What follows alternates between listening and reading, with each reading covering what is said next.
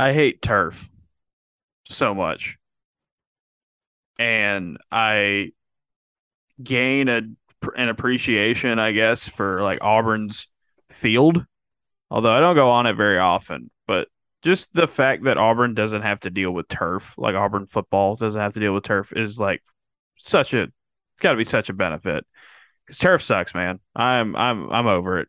It took me like two high school football games standing on it to be like, nope, this is it. I don't need this anymore. It hurts and it's hot. It's so hot, man. Like the game I covered Saturday, so Saturday afternoon, like for people who don't live around here, so there's a few like semi-local teams in the area that got together and they were gonna have like a kickoff classic where it's like two sets of rivals and they like play crossover games basically to start.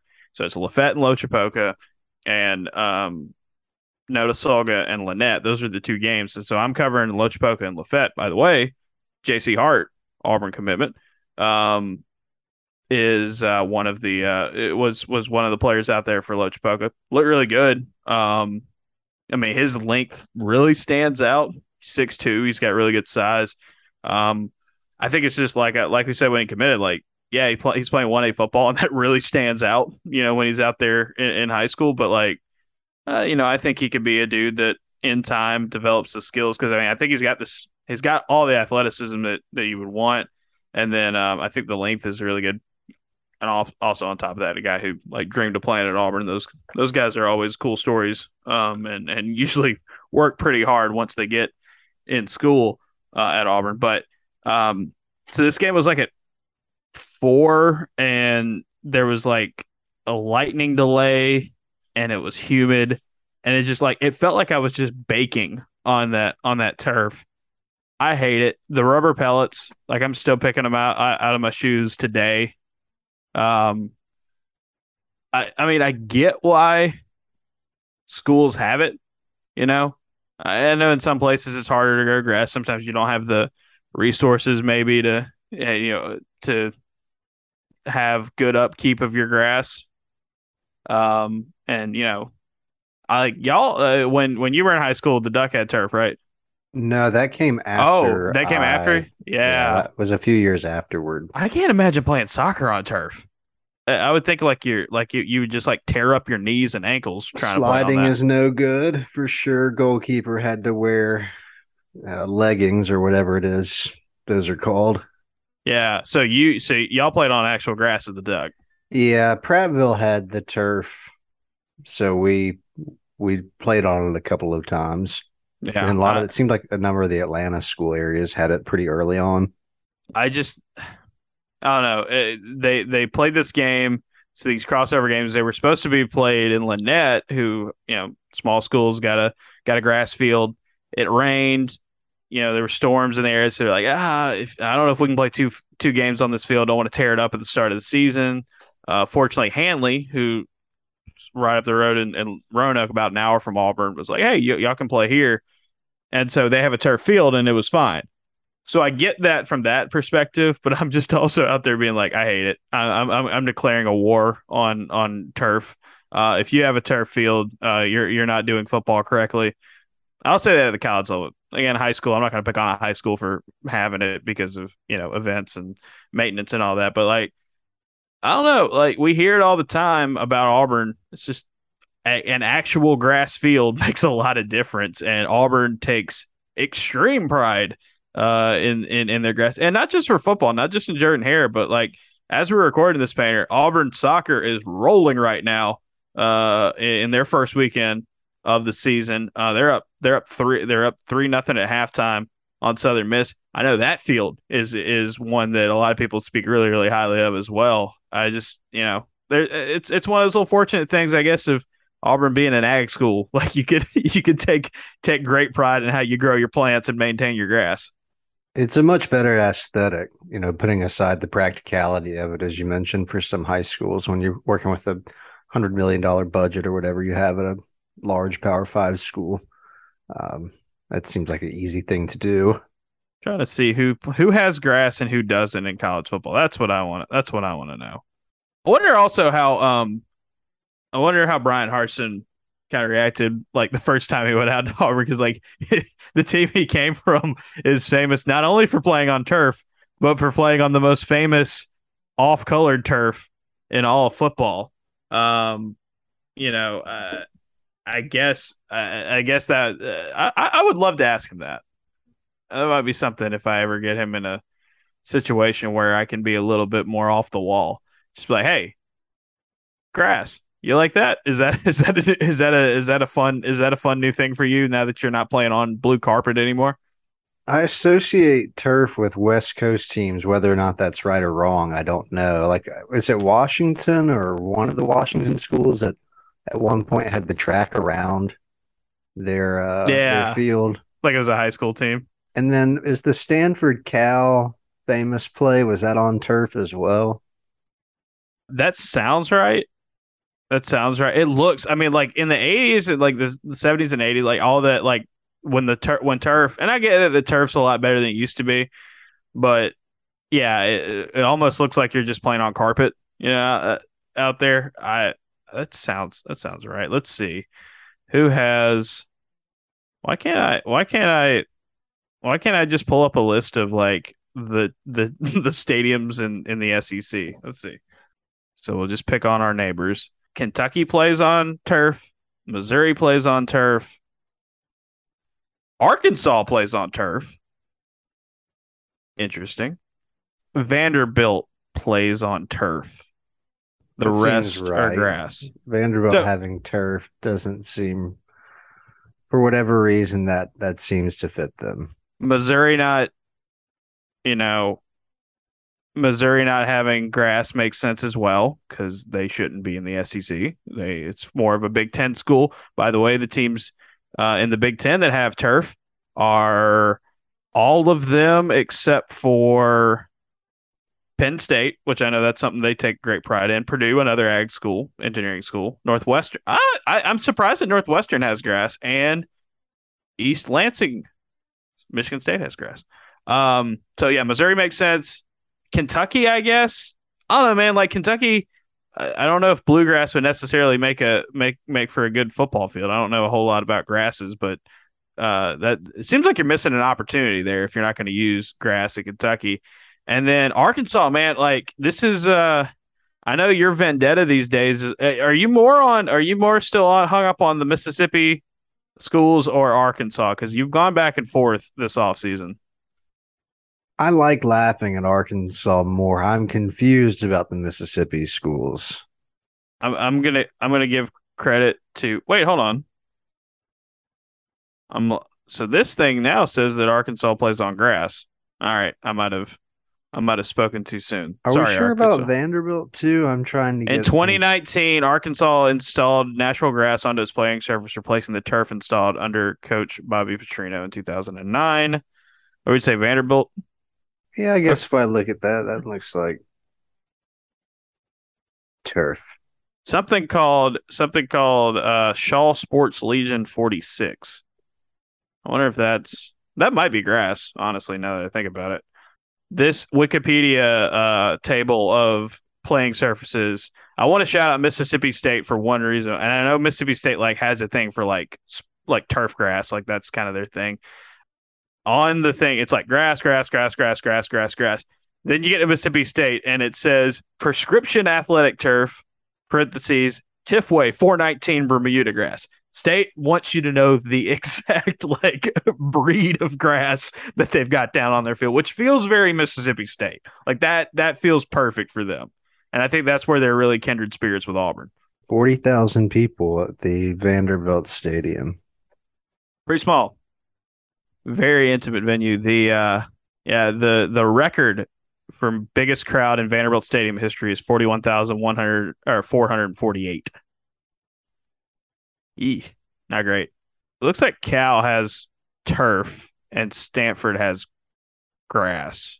So I don't know how that necessarily holds up, but anyway, it's a long-winded way of me saying that I despise turf. I despise the rubber pellets.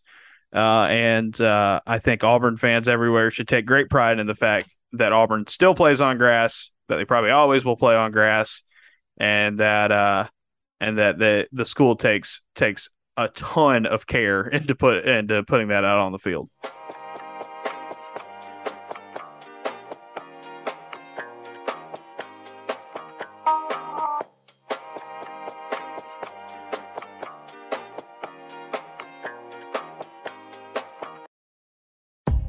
It's the Auburn Observer Podcast, the weekend edition. Justin Ferguson here in Auburn, Alabama. Painter Sharpless in parts unknown. What's up, Painter? Hello, hello, hello. So we got a lot to talk about today, Painter. Been an eventful week since the last we spoke. Been an eventful few days since the last time we talked on the premium podcast. But I mean, why wait? Why mess around here? Let's get right to it. Auburn's quarterback situation. It hasn't been, as of recording, and we're recording this on Sunday evening. Not a decision yet. I don't expect a decision to come down. I mean, maybe Monday, maybe Tuesday, and maybe later in the week when they have things kind of settled. It's not a done deal, and the coaching staff keeps saying like it is. They're not sure yet. But it sounds like they are. Like other, every other piece of information that we have been able to get right now seems pretty clear that, barring something surprising happening here in the next few days, TJ Finley will most likely be your starting quarterback for Auburn for the game against Mercer, and that makes you feel blank, Painter, as the voice of the fan on the podcast. Surprise. Yeah. Not as surprised over the last week. I mean, really, since the first scrimmage, it became more clear that this was the direction we're going. But yeah, it was like I was like, all right, is it going to get interesting? Is it going to tighten up here as fall camp goes on? It's like, no, it's not going to get more interesting. Yeah, I think that more clear. I think that first scrimmage was really interesting because it wasn't like, okay, well, TJ's getting the first reps because he's the guy with the most experience in this system. And then it was like, no, he's playing better than the other guys. And I should say, Robbie Ashford was the interesting move there. Because, okay, so on Saturday, there's an open practice at Jordan-Hare. It was like media members, and they invited people from Tigers Unlimited, which makes sense. You take care of the people who give you the most money. And then there were first responders like police, fire, ambulance, EMS, all that from Auburn, Opelika, Lee County areas. I covered a Lee Scott game earlier this week. That's why that popped into my head. Auburn, Opelika, and Lee County, which was a really cool thing for Auburn to do. So it was kind of more of a walkthrough. They had a Friday scrimmage. And coming out of the Friday scrimmage, we heard the exact same thing from Eric Kiesau that we did with Brian Harsin on after the first scrimmage, just in like a little bit more explicit detail. Wrote about it Friday night at the Observer. It's that it was the same order again: Finley, Ashford, Calzada that we heard the week before. And for Calzada, the word was like, oh, we're still bringing him along. And I think the thing with Zach Calzada is him not getting that full speed, actual like reps in spring practice really, really caught up to him, I think, in this one. Whereas TJ Finley and Robbie Ashford got to go full blast. And look, I think Auburn expected that, Calzada to be 100% and he'd be able to go fully in fall camp, and he has. It's just that he's been behind those two guys pretty much the entire camp. Now, there have been times where he's looked good throwing the ball. There's drills where he's looked good. But in the scrimmages and in more of like the 7-on-7 in the game environments, from what we've heard and from what little we've been able to see from those times, it's Finley, and then it's Ashford, and then it's Calzada, which – you talk about being surprised, Painter. Like, that's the surprising thing, because this dude, I mean, some people were writing and talking like it was already done. It's like, okay, of course he's the guy. He's going to be the guy. They got him. He's got, look at what he did against Alabama. Look what he did towards the end of the season. We talked about the good numbers he posted. I think there were people that thought Ashford, okay, maybe he has a shot as the wild card, as a guy we haven't seen before. I mean, I wonder how many Auburn fans heading into fall camp thought that Finley was going to be this guy. Like, I would think it would be a very low number. It would be a very low percentage, right? Just couldn't have been very many of you out there that were riding that train hard.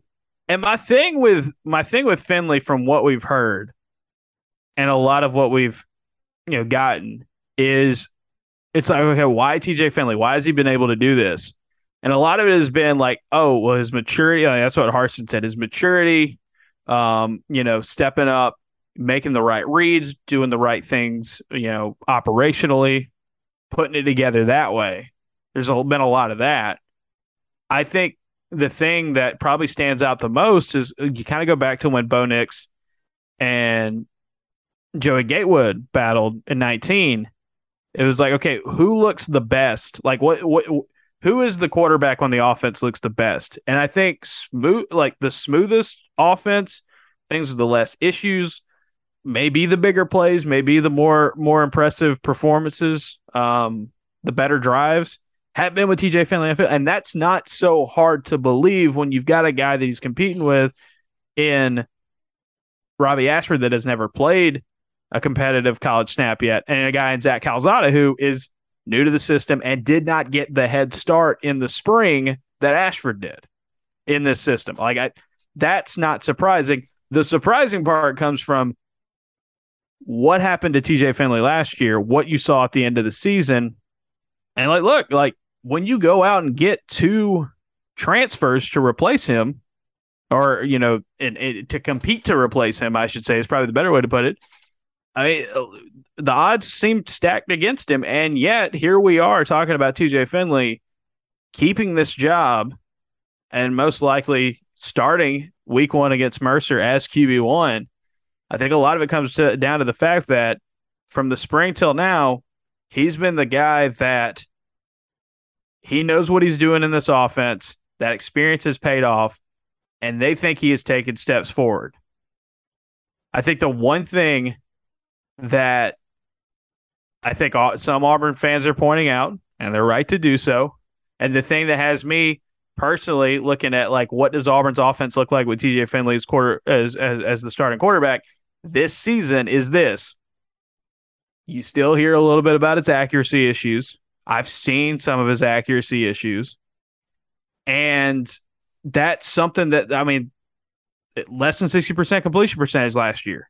That's something that's got to be significantly better for Auburn to be where they want to be. Now, I'm not saying he's got to go out there and be Peyton Manning in order for Auburn to have a good team. I think with the defense Auburn has and the running game that they have, just the overall talent level, the way the schedule's set up, they don't need him to be Superman to have a good team this season. But if he's still the same passer he was last season in terms of just completion percentage and stuff like that, I question how much better this offense is going to be. Now, again, we'll see how much of that comfort and that familiarity and the maturity and all that stuff that Brian Harsin, all the intangible stuff that Brian Harsin and the staff keeps saying is a really big deal to them.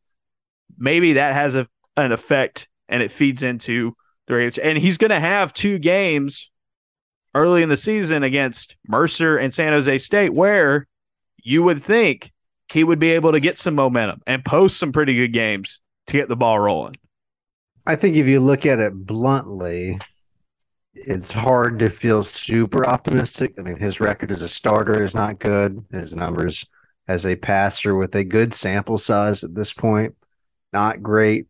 I think the end question, though, is how far can you take a player who at this point has not been very good?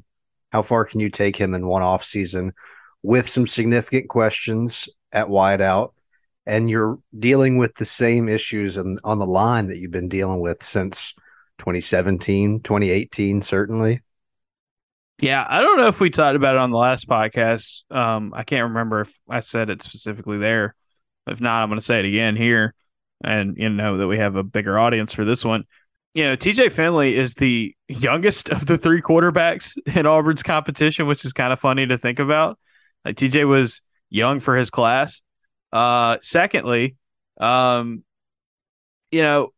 are examples from Auburn history of quarterbacks who people kind of left for dead and gave up on. And then later in their careers with different coaches, maybe another year or two in the same system, getting some continuity there, they took a step forward. Jason Campbell is a great example. Ben Leard is another really good example that people have pointed to recently. I think the thing for a lot of Auburn fans is like if you are sitting here saying, "Well, you know what you got with Finley, it's not going to work," and you kind of just rejecting the idea that he could get better. I think my counter to that, and look, I'm not guaranteeing he's going to get better by any means. I think we'll all have to wait and see. But I think the one thing to keep in mind here is that I think there are some fans that are kind of like rejecting the thought that Finley could have gotten better this offseason. It can be the quarterback that Auburn needs, can be a good quality starting quarterback for Auburn to accomplish their goals this year. Because under Gus Malzahn, nobody really got better at quarterback. That was a big knock, right? Nick Marshall's passing numbers were better his second season than his first season, but not like far and away. Not huge gains. Stidham regressed. I mean, there's just a number of examples. You didn't see guys get better. And then it took a new coaching staff and a new offense for Bo Nix to get his passing numbers up in his third year. And so I think that's part of it, right? Like, quarterbacks are capable of getting better, especially when they're young and still have, a lot of gas left in the tank, like a guy like TJ Finley. I can just see where Auburn fans might not think it's going to happen because it hasn't happened in a while. And it didn't happen under the last guy, right? And even the improvement with Bo, I mean, we're still talking about fairly marginal success or improvement.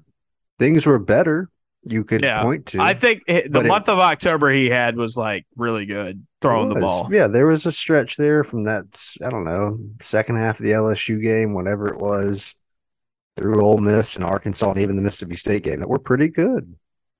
I think that's just the thing is like there might be some sort of mental block because it didn't happen under Gus. That was not something that, for Gus's strengths and for the positives that he had on the offense, I think quarterbacks taking a step forward and developing was not one of them at Auburn.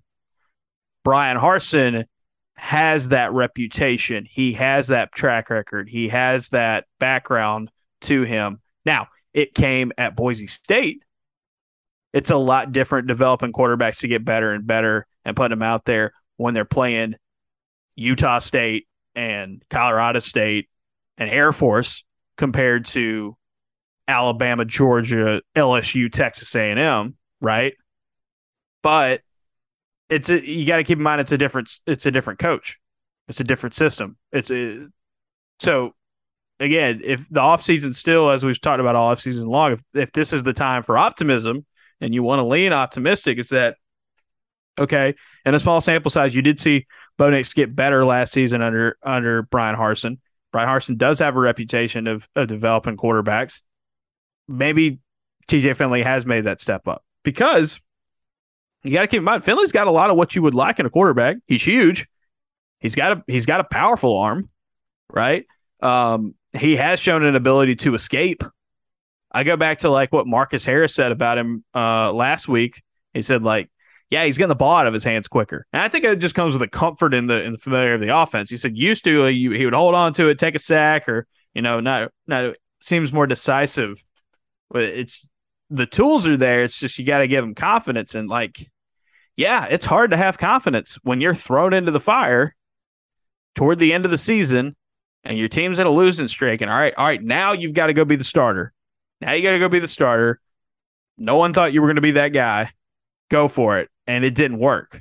Now, I'm not making excuses for his play, right? But it's like, this is a completely different situation he could be stepping into. Confidence should be night and day from where he was, instead of like, oh, you're the emergency option, to now, oh, you're the guy. That should psychologically, that should be a big difference. And how much of that actually helps you on the field? We'll see. Curious to see what it does with the offensive line. Last year, I believe you would tell me that Auburn was middle of the pack in pressure, and sack rate wasn't terrible. I attribute some of that, though, I imagine, to like Bo's ability to, for all his faults of maybe not standing in the pocket and how Mm-hmm. much time we spent talking about that. Like one thing he did do was get the ball away, get the ball out of bounds. TJ doesn't move like that. Now he's 6'7", 6'6". So like bringing a guy like that down is harder. Mm-hmm. I do wonder though if the offensive line struggles as they might against certain teams Right. anyway, Right. what sort of position that puts him in. Sometimes we've seen TJ fall into bad habits with decision making or Yep. where he puts the football when he's under pressure. And I think with TJ, he's got some of that what we saw with Bo in his time at Auburn, where it's like it's not that he can't make throws. Like he's made some really good plays and really good throws, and pretty much every game he's played, you'd be like, wow. It's just can you be consistent? That's $1 million question. The quarterback consistency at the quarterback position is huge. It might be the ultimate attribute you want in that because it's you can have a strong arm, you can be super athletic, but if there's gaps and there's spaces between when you actually turn that into positive results, it doesn't help your team out very much. And I guess that's where like Ashford continues to be the X factor here because look, Saturday practice, we saw Ashford work a little bit with the first team. I don't remember seeing Calzada work with the first team at all. I just don't. I think they've talked about Ashford in a more positive light. I think they've also talked about him. Um, I think they've also talked about him and like, okay, he's starting to become more of a like he's obviously a great athlete. He's obviously got a lot of skills, but like playing the quarterback position at this level, can you make that transition? So that's where I think the first couple of games of the year, I think there's going to be a door open for multiple quarterbacks to play, and that may be the case where if Ashford comes in and puts on a show, well, that may give you a little something to think about moving forward. And I don't know if Ashford's necessarily like they talk about how great of a runner he is, and how great of an athlete he is, and how much of a weapon he's got, um, with his legs. I do I don't know if he's necessarily that type of guy to do like what Harsin did at Boise State with Montel Cozart and like have a true two quarterback system. Like he be the running option, but I don't know. He hasn't ruled it out. He talked about it a few months ago as a possibility. So I think that door is going to be open. I just I really wonder what's going to happen with Calzada moving forward because if you transfer and you're the third guy and on Saturday, Brian Harsin was very open in his praise of how Holden Garner threw the ball. And you just don't hear as much about a guy like Calzada, even though Garner's not in the competition and he's not getting serious reps right now. But that, when they are doing those drills, he's looking really good throwing the ball. It's just, I don't know where it goes from there. And look, things can change. Maybe we've all got the wrong read on it, but I just can tell, at this point in fall camp, you're wanting the guys that are going to be contributing for you to be getting a lot of those first team reps. And if you're not getting them right now, I don't see how you can say that. And then now this guy's going to be the quarterback. Maybe down the road, maybe later in the season when he catches up, so to speak. I don't know. It's just that's been the most surprising thing I think of the entire football part of the offseason for Auburn. It also blows up my theory from earlier that Auburn might have a pecking order going into the first game. And they'll probably play two quarterbacks because they'll end up smoking the first two teams that they play. Yeah. But I thought that partially because I thought, well, Calzada's still in it, but he's probably not going to overtake whoever's at one by the time fall camp's over. But if he's looking better later in camp, maybe you let them play it out on the field in front of a crowd against a team that's an overmatched opponent. Now it seems like there's enough separation that it's Finley's job to lose. And Ashford will probably get a chance if he is still the second guy, as we presume that he is now. But I don't see anyone overtaking him at this point. No, it would have to take like something wild, I think, for Ashford. And it's just like, man, he gets into a game situation. It's like, whoa, like, he's that guy. And even then, it would have to be a ton. Because what happens when you play Penn State? What happens when you play SEC teams? He's still a guy that just hasn't done it yet at that level, and so you got to be ready for that.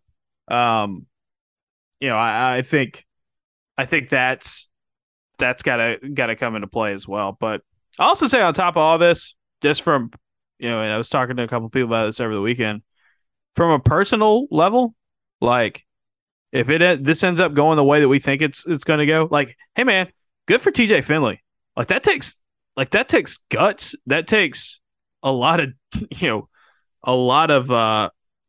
a lot of toughness, I think, mentally, to say, hey, they got two different guys coming in to try to take this job this offseason, and then you end up winning it and you end up proving that you're the best option. Like, respect, man. Like that, something that very few people thought, like we said earlier, very few people thought was coming or was going to happen. That's a huge thing. Look, I'm not an idiot. I know as soon as TJ Finley struggles, if he is QB1, as soon as he struggles, the fans are not going to be kind to him. Robbie Ashford hasn't played in games, which is exciting to people. Right. Yeah, you have no evidence that he's bad yet because you haven't gotten a chance to see it. Now, is there a reason why he has not played? Yes. However, if you're watching someone be bad and someone else hasn't had the opportunity to do that yet, there will be calls for it. Right. And to your point, time also, and time again. Harsin would say this is for competition. This is to make everyone better. And he might well be right in that. But they did recruit over Finley's head. They did. You needed multiple calls. Like, you couldn't just go into the year with, like, all right, it's just going to be TJ Finley and Holden Geriner. Like, no, you needed more. I guess they had Demetrius Davis before they got it, but, that they got the other two guys. But, yeah, I mean, respect to TJ if he pulls that off. And I think TJ still, even with his struggles last season and the losses, I do get the sense from his teammates that they've got faith in him, that he's a popular guy. That was something we heard about him, when he came onto the team last year. We'll see. You got to rally the troops around somebody. And I expect if they do name him the starting quarterback here in the next few days, I would imagine there's going to be some real tough feedback. I think there's going to be there's a word I'm trying to say, backlash. That's the word I'm trying to think of, from the fan base. And I think it's, like I said, as soon as he struggles, it's going to be tough.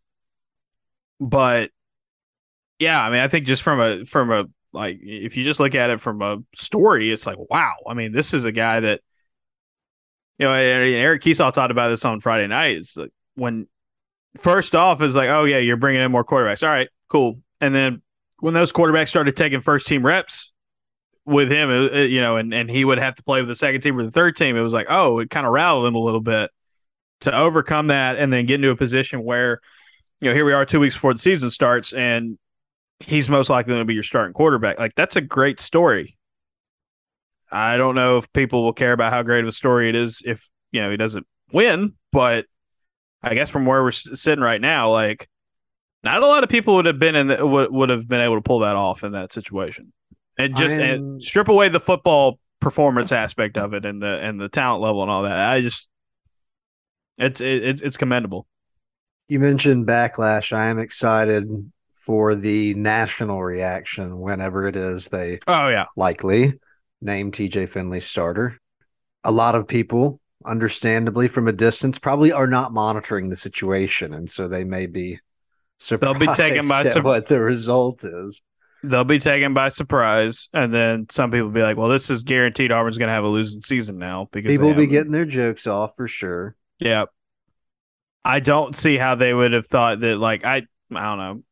I guess if it was if it would have been Calzada, it would be like, well, he beat Alabama. But I don't think people were really high on Zach Calzada last season.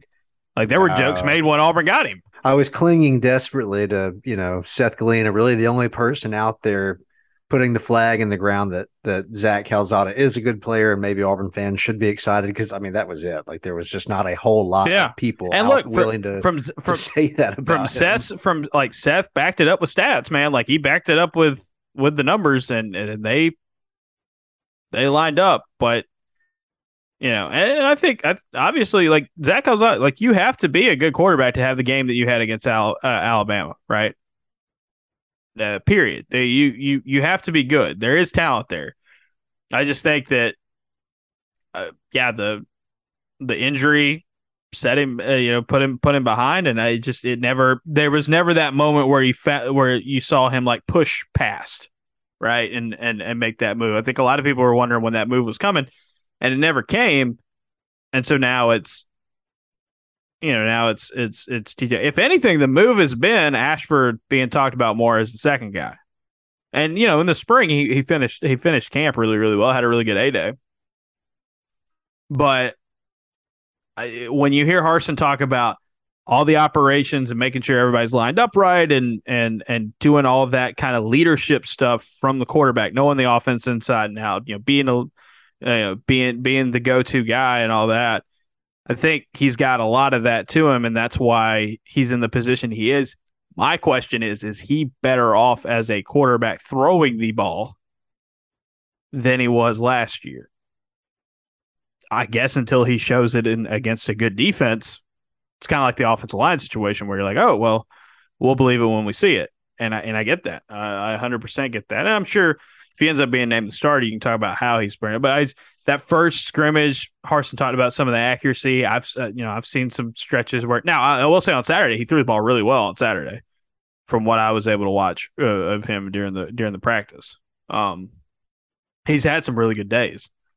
And I think that, those guys have had their positives and their negative days as well, but it's that experience in the offense, and it just looks smoother. Things look smoother and more comfortable with him at the helm. Not saying he's a perfect quarterback, not saying he's going to miss throws. Every quarterback's going to do that, but that's why TJ Finley's in the position he is right now, and that's why this week, is probably when you're going to hear that he's going to be the starter. Speaking of the offensive line, by the way, got a little bit more we can say about the Nick Brahms situation. Because, look, we're trying to play by the rules here and say, hey, who's out here at practice, who's not? And I can say, like, look, here's who's out there. I can't tell you who's injured and who's out. But we have had coaches, now two of them, in Kiesau and Harsin, say that, Nick Brahms, they're still trying to figure out what's going on with him. He had a operation done over the summer because he's had a lot of injury issues over his career, and this goes all the way back to when he was in high school. And I think it's at the point now where it's uncertain if he's going to be fully ready to go for the start of this season, at least. And that's why you've heard more about Tate Johnson. That's why you've seen guys like Avery Jernigan being talked about getting some reps for the first team. That's why Brandon Council's been snapping the ball more. Not as much about Jaleel Irvin, who is more of a guard right now. I think the thing with Jaleel Irvin is like he's got experience, but I think some of the snap issues go back to the bowl game against Houston as an example there. That's why they're working different guys touch the ball. That's the one thing I think this year. Tate Johnson's going to have to be really good. If it's him, he's going to have to be really good really quickly. Because playing center, as Harsin said yesterday, playing center is hard. You have to be the second quarterback. And one of the values of having Nick Brahms out there is that he's just done it so much. And there's a lot of reads and there's a lot of stuff you have to do other than just snapping is a whole other ball game in and of itself. Before then, you have to do offensive line guy stuff when it comes to pass protecting and run blocking. It's a lot of extra stuff. So to give it to a guy who's only played in mop-up duty in one game, whew. And you're younger than everyone else. Like if you've ever been in a scenario where you're the young guy, you're not always eager to speak up. And there's an element of like, well, you don't really have a choice. That's your job now. Yeah, Tate Johnson, he's weight-wise, he's not as big as the other guys on the offensive line. I want to know how much that'll happen. They talk about his quickness. We say Auburn needs to get better at run blocking first and foremost. Is Tate Johnson one of those guys that maybe that quickness helps, especially when they go inside zone, getting to the second level of something? There's so many times you saw Auburn last season run something out of zone blocking, and it would just be like they just get muddied up at the line of scrimmage. Nobody would ever peel off to the second level. Nobody would ever get up there. It wasn't springing anything. You would just kind of run into a pile. Maybe his quickness there will help with that. I find it interesting that Brandon Council has had some snaps at center. I think they're preparing for a life where he might have to do that, but he's still getting a lot of reps at left guard. I think Cam Stutz has kind of emerged as like next man up. So if you're in a situation where Council plays center, I think Stutz moves up at left guard there. I think the other three spots on the offensive line, Killian Zaire at left tackle, Keandre Jones at right guard, Austin Troxell at right tackle. I think those are pretty much set in stone. It's just like, are they really this week when they start settling depth charts and they get like go into extended game prep week for Mercer and the first few games of the year and looking ahead and getting into out of practice, like preseason practice mode and into like let's play football mode, let's play an actual game. Do they have that faith in Tate Johnson? That's a big question, because this Auburn offensive line, I think the saving grace for them this year was going to be, well, they have a lot of experience. And Brahms had a ton of experience. And if Brahms isn't able to play the beginning and you put a guy in who doesn't have any experience for the most part on the offensive line, it's like, okay, this line coming back with experience, there were still going to be a lot of question marks about him. And now you're taking out some of what the benefit was going to be, or at least the biggest positive was going to be for that group.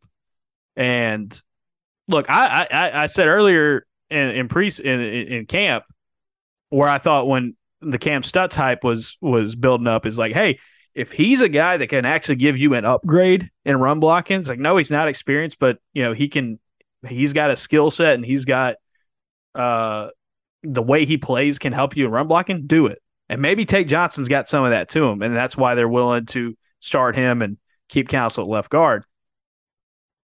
But it just throws into doubt and I guess pessimism for some Auburn fans, I would say, about this offensive line, because you already had questions, and now here's somebody who hasn't done it before, and that's like an ultimate like boom or bust type of situation for your group.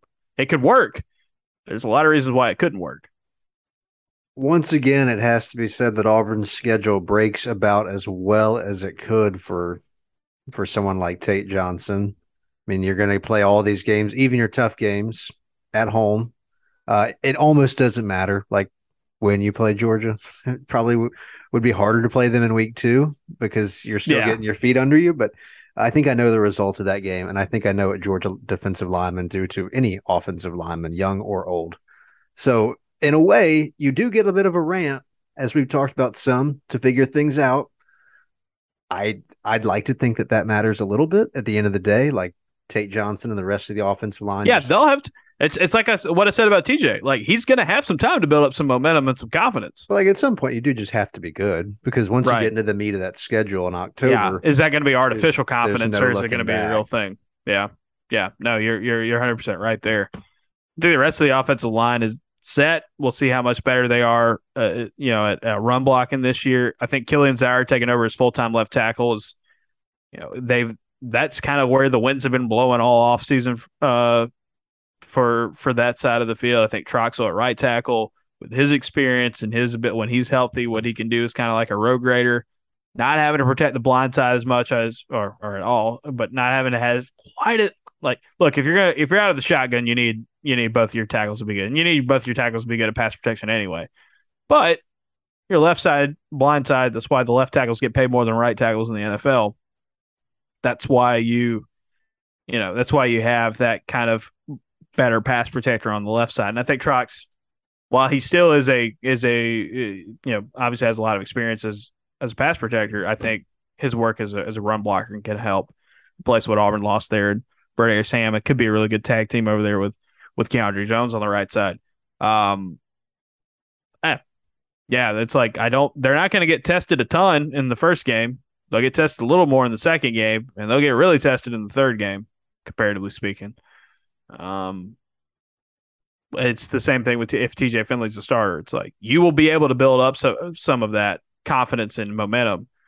But like I said, how much of it is artificial confidence and how much of it is like real deal momentum, real deal progress, real deal, hey, this is going to be different. That's why they It's play the games. it's more of a niche topic, but Damari Alston, you wrote recently, Yeah. So having a little bit of a positive time at camp as things roll on.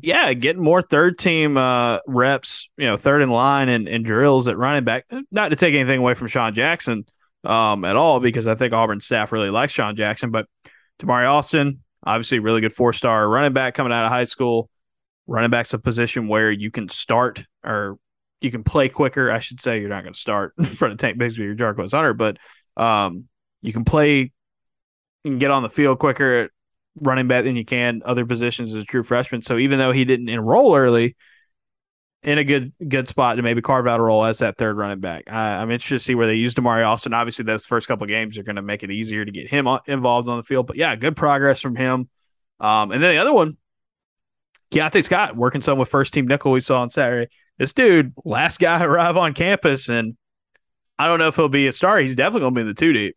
And I think the one little potential tweak you might see in the secondary this year, and I think it could also be situational, might not be like starting lineup, but the one little tweak that you might see is Donovan Kaufman's played a lot of nickel.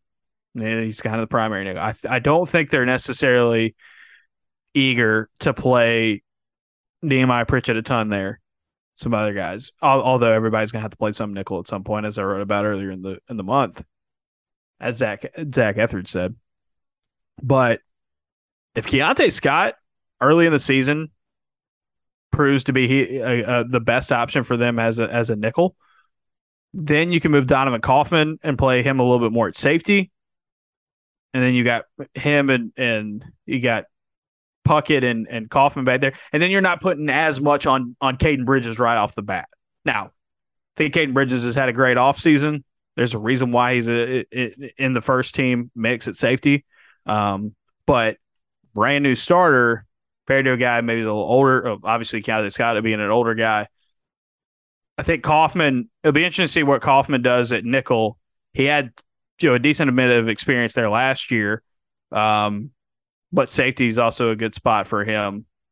I think Keontae Scott could give you more as a coverage weapon there. And I think Donovan can give you more of the safety stuff. Craig McDonald, another one to keep an eye on. Maybe in the dime, you see him a little bit more. And then, of course, you've got DJ James and Jason Jones, up front. Some guys that may not, quote unquote, be like in that 2-4-5, may not, quote unquote, be starters, but are going to be out there a good bit. But yeah, Damari Alston, Keontae Scott, two guys that, for Damari, summer arrival, for Keontae, late summer arrival, could be in the mix here pretty quickly. And then, of course, the ultimate summer arrival that has done super well is Cannon Brown. We've talked about him a ton here in camp. With Shed Jackson resting on Saturday, not putting him as much out there because he is the experienced guy there at position wide receiver.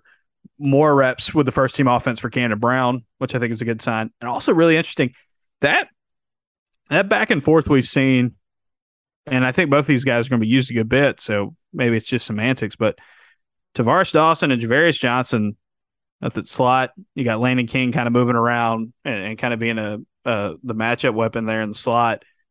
I do wonder. Dan Peck, we were talking at practice on Saturday, just kind of thinking out loud. I do wonder how many, if you can play Javarius Johnson and Tavares Dawson at the same time. If there's situations where they feel like that'll work. Because there is an argument made that those would be 2 of your 4 best receivers this year. And so try to find a way to make that happen.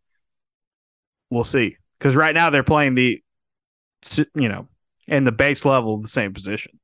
But yeah, Cannon Brown continues to look really, really good. And last season, Auburn did not. It was just Jarquez Hunter and Landon King who played as true freshmen. I think we're going to see that change here. And it'll be a higher number here in 2022. And I think Damari and Cannon Brown are 2 great examples of that. It does feel like, depending on who you're talking to and what mood they're in, like Dawson and Javarius Johnson get a lot of praise. I feel like consistently they're the ones I've heard the most about. Yeah, and I think You there's might find that maybe it's different for y'all. You're around the coaches more than I am, it's like obviously. Shed Jacks. If I had to pick like the three guys I've heard the most about, or like the guys that I feel like are going to be the starters, quote unquote, at wide receiver, I think Shed Jackson, Malcolm Johnson Jr., and Tavares Dawson makes sense. Javarius is also it's close. I think I firmly believe in a top six at wide receiver, and I think you can't like any combination. Is Coy Moore also was a guy that deserves to get a lot of mention here, and I think it's just like you can't go wrong with who necessarily. Like there might be some games where a guy who's a backup may have a bigger game than the starter situationally or something. I feel like the group is deeper. I feel like they're more polished than they were at this time last season because look, man, I Killer knows what he's doing.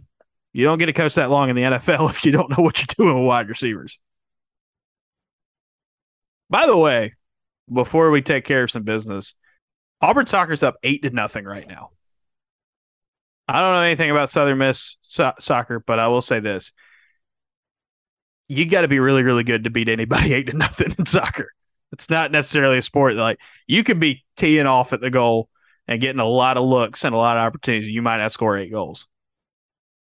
So, really, really good start to the season for Auburn soccer, and should be a good year for Auburn soccer. They were picked to finish 4th in the SEC, which is one of the highest picks I've seen them in a while. Anna Haddock is kind of their go-to goal scorer this year, one of their top midfielders. One of the top midfielders in the country, I should say. So keep an eye on them. And if you're in town on Thursday night, I mean, if you live here, obviously, but if you're in town early for a football weekend and Auburn soccer's at home, or if you're hanging around on Sunday when they're at home, go watch them. Auburn soccer games are a lot of fun. I'm biased because I like soccer, but they're a They fun don't team. charge you anything either. Nope. And they put, Karen Hoppa puts out a really consistent product. I think is on Auburn's campus might be the most underrated coach.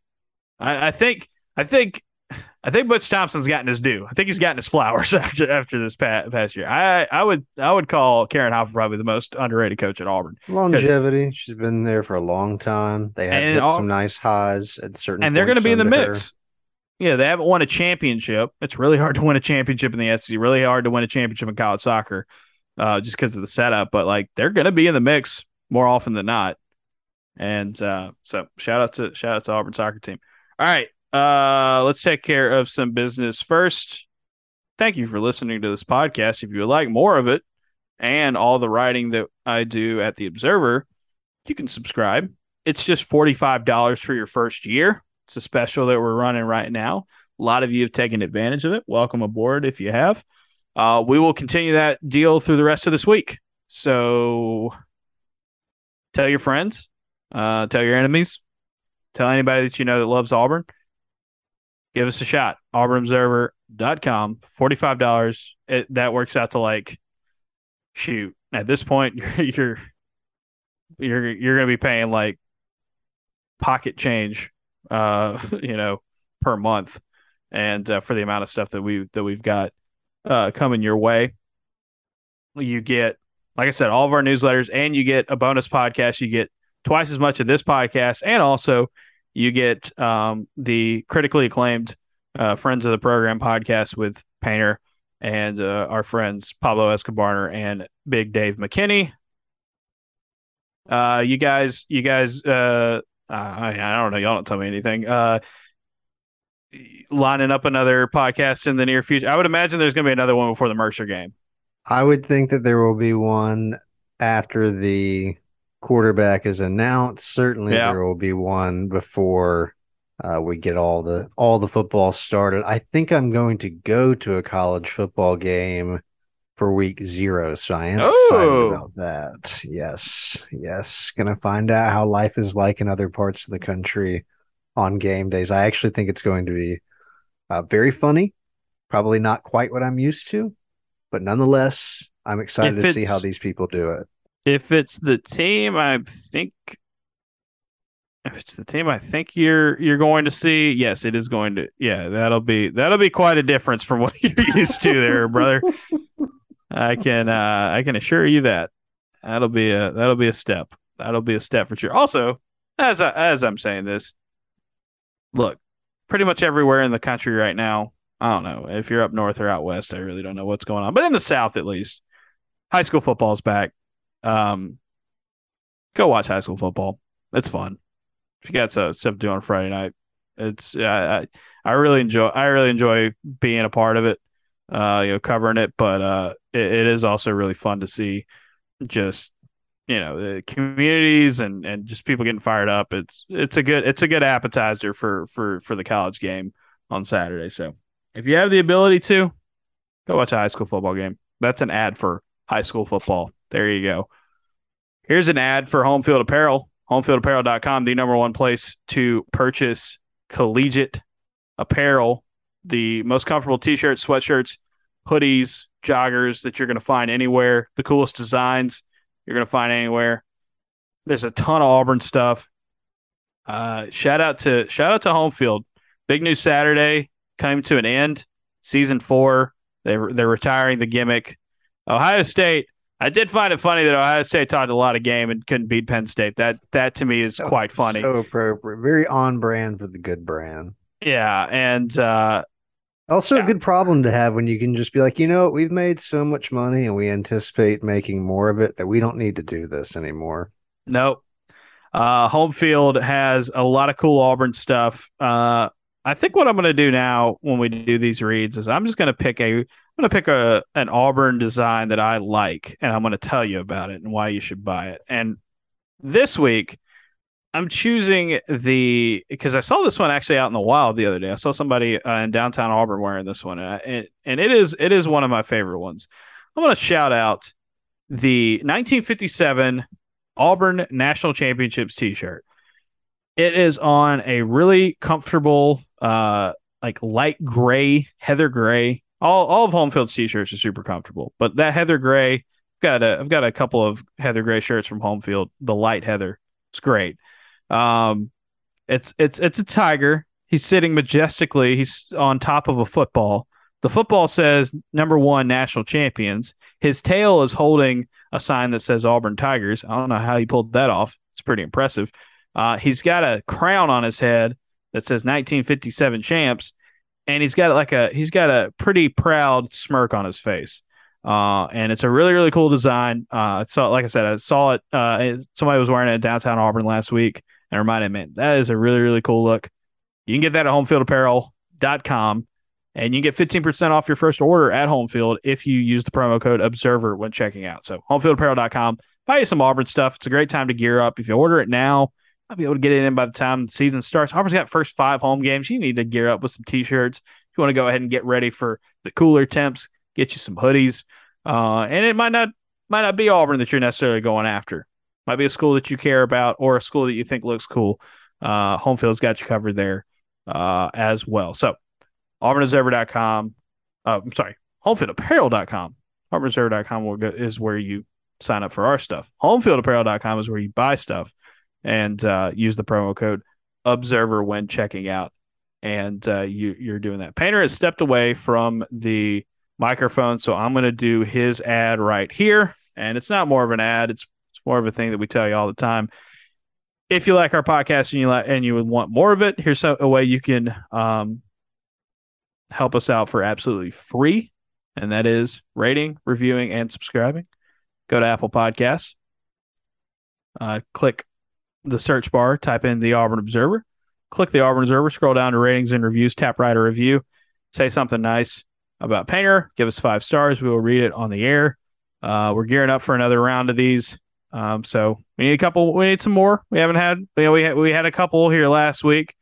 We're asking for you guys to give us a little more as well. So we ask you to get a subscription. You get more of the podcast. You get all the newsletters. But if you want to help us out for absolutely free, whether you're a subscriber or not, that's the easiest way to do it. And you also give us 5 stars on Spotify. That helps us out a ton as well. Yes, Painter. Nothing more to say. I don't think I even intended to flag you down.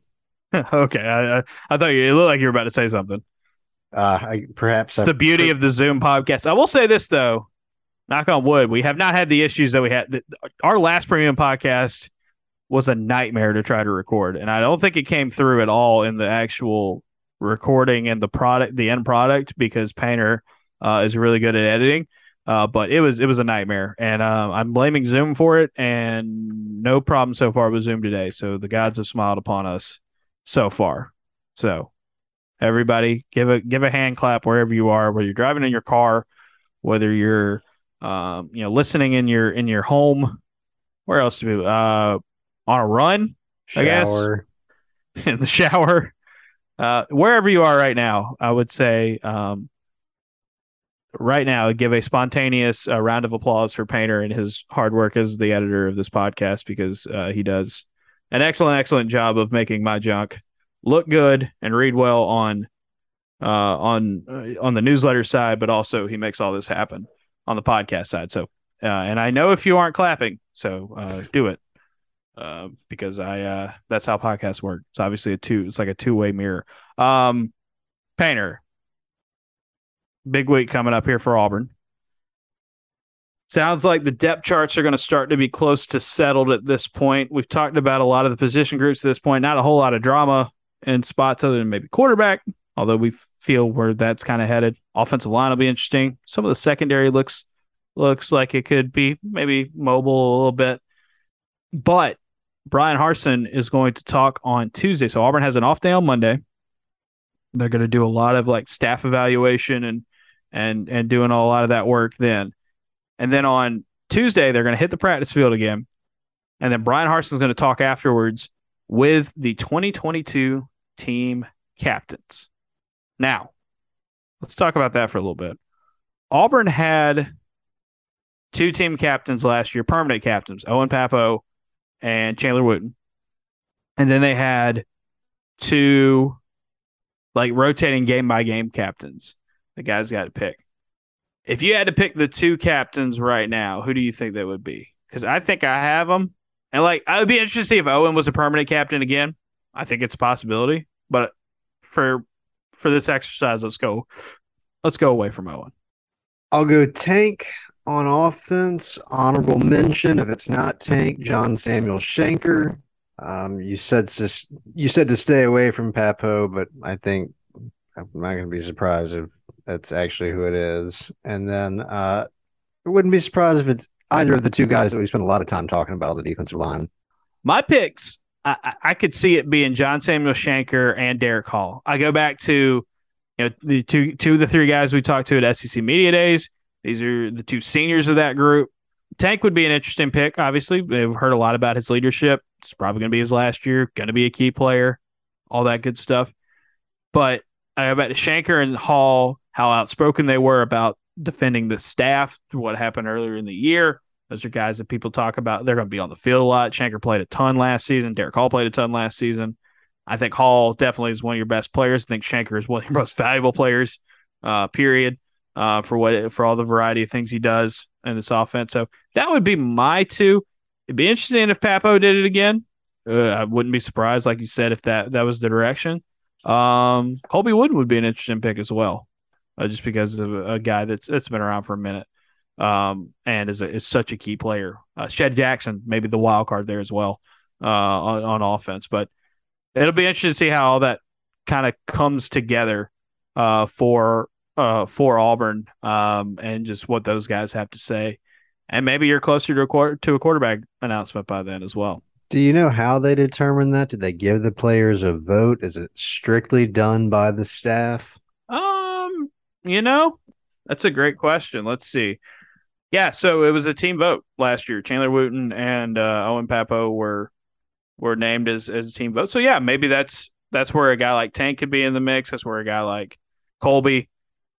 It'll be interesting to see, since it is player led, who they end up picking. And then they have, last year they had 2 game by game captains as well, I believe. Like they had 2 permanent and 2 rotating ones. And so a lot of key players for Auburn got to be that last season. So yeah, that's a good point to make. Who do the players see as that? Like, who are the leaders there, and who do they view as the top 2 guys? If it were going to be someone off the offensive line, who would it be? I have no idea asking the question out loud, but as I give you a second to think about it, I mean, there's a number of guys. The automatic choice would have been Would have been Brahms as like Brahms, a yeah. rotational captain, but obviously there's some doubt there. Right. Trox, I don't know Yeah. necessarily like how else, but he's been there just as long as Brahms has. Yeah, that would probably be my move over there, I would think. But it would be Austin Troxel. All right, heck, I mean, I know he's not the most outspoken guy in the world, but I think you could pick a guy like Nehemiah Pritchett to be absolutely fine in terms of a guy that people a well liked player on the team, and obviously he's going to be one of the key guys on defense. Yeah, I'll be that'll be something really cool to see. Where all that shakes out early in the week, and the depth chart.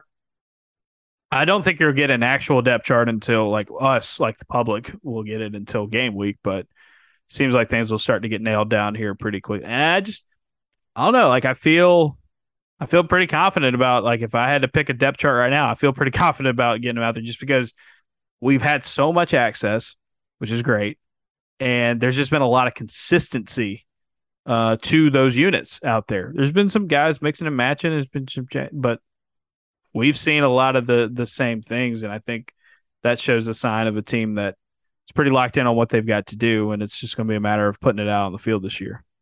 I do appreciate that they're not doing the smoke and mirrors thing in the preseason. Like it really, I just don't think it helps the coaches that much. Like, No, and you're not going to want to just waste so your time. Yeah, strange.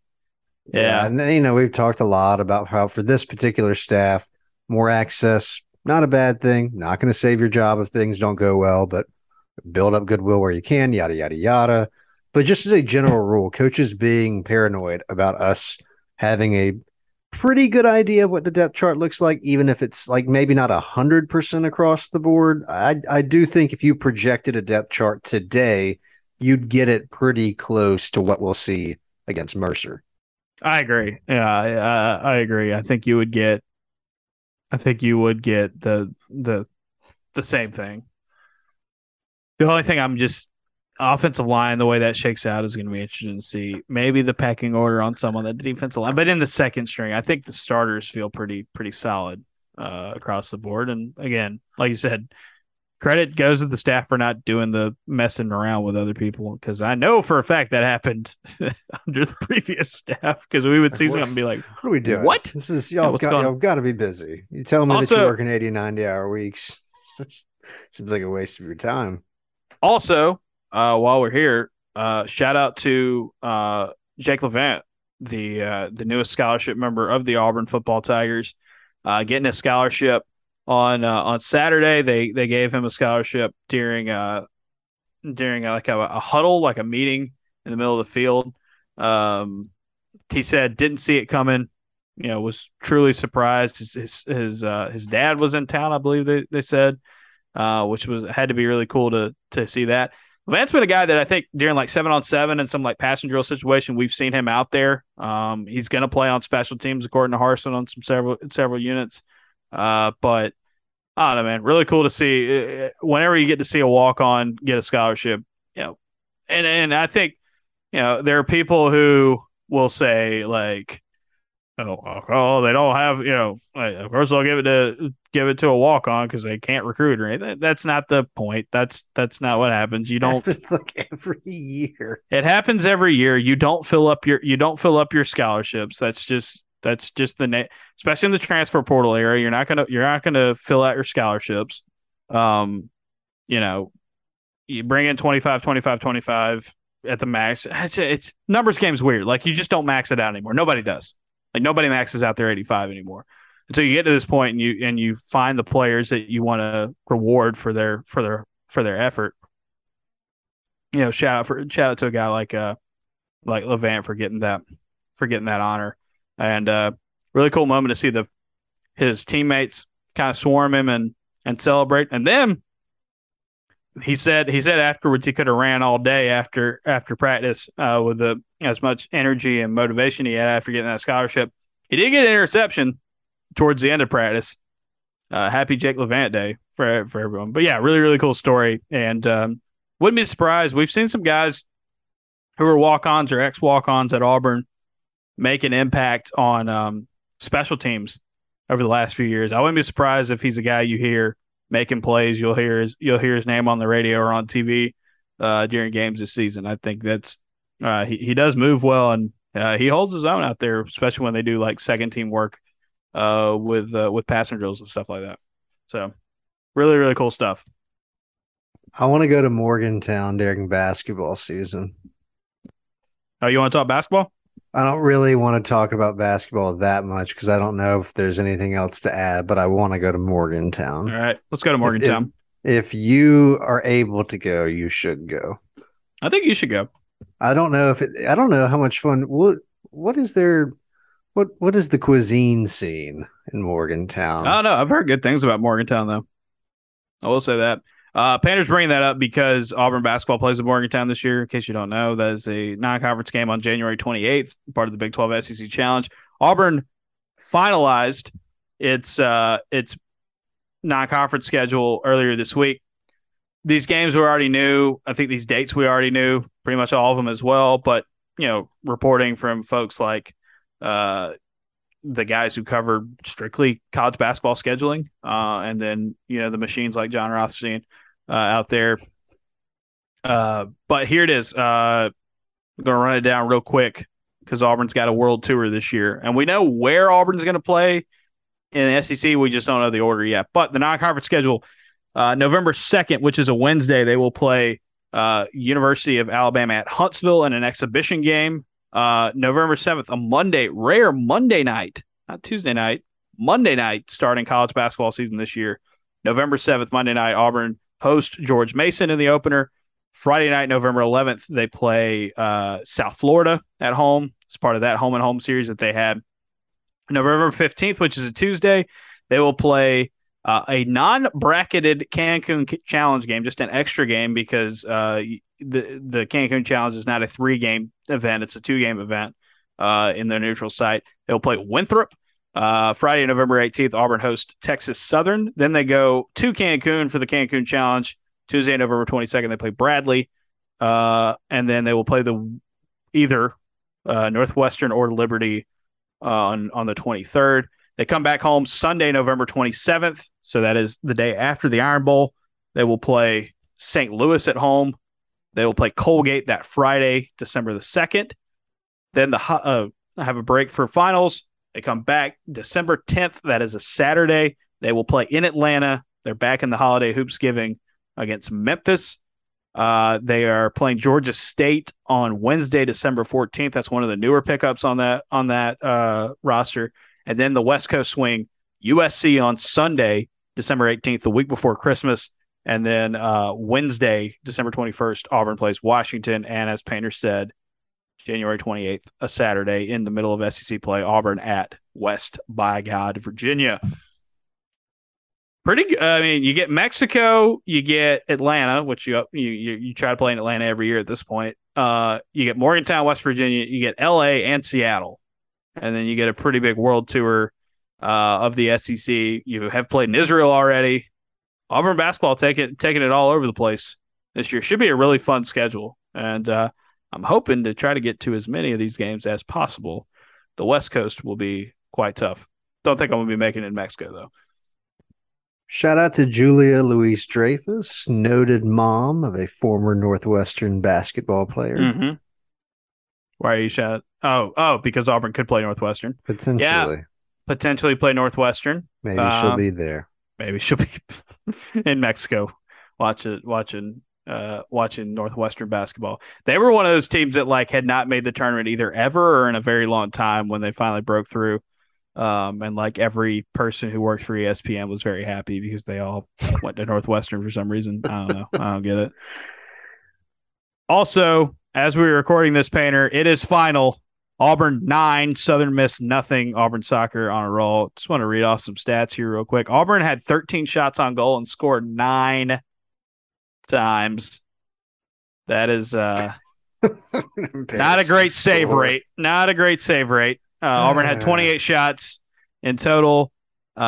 spread it around. Yeah, 1, 2, 3, 4, 5, 6, 7 different players registered assist. 1, 2, 3, 4, 5, 6, 7, 8 different players scored goals, with Sabrina McNeil being the only player to score multiple goals as well.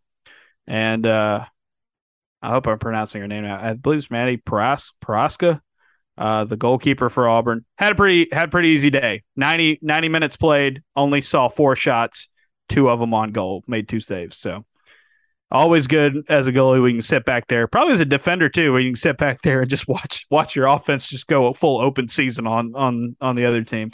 But big star for Auburn soccer. And like I said, we looking forward to what is coming up next here for Auburn basketball and, of course, the Auburn football team. A lot of stuff going on there.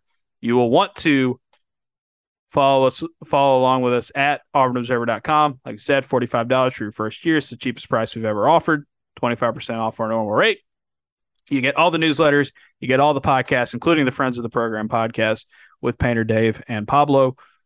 You can get that all sent to your email inbox most mornings, pretty much every morning at this rate, at 6 a.m. Central Time, and then other times throughout the day because, surprise things happened, and I end up writing a newsletter at 7 o'clock at night.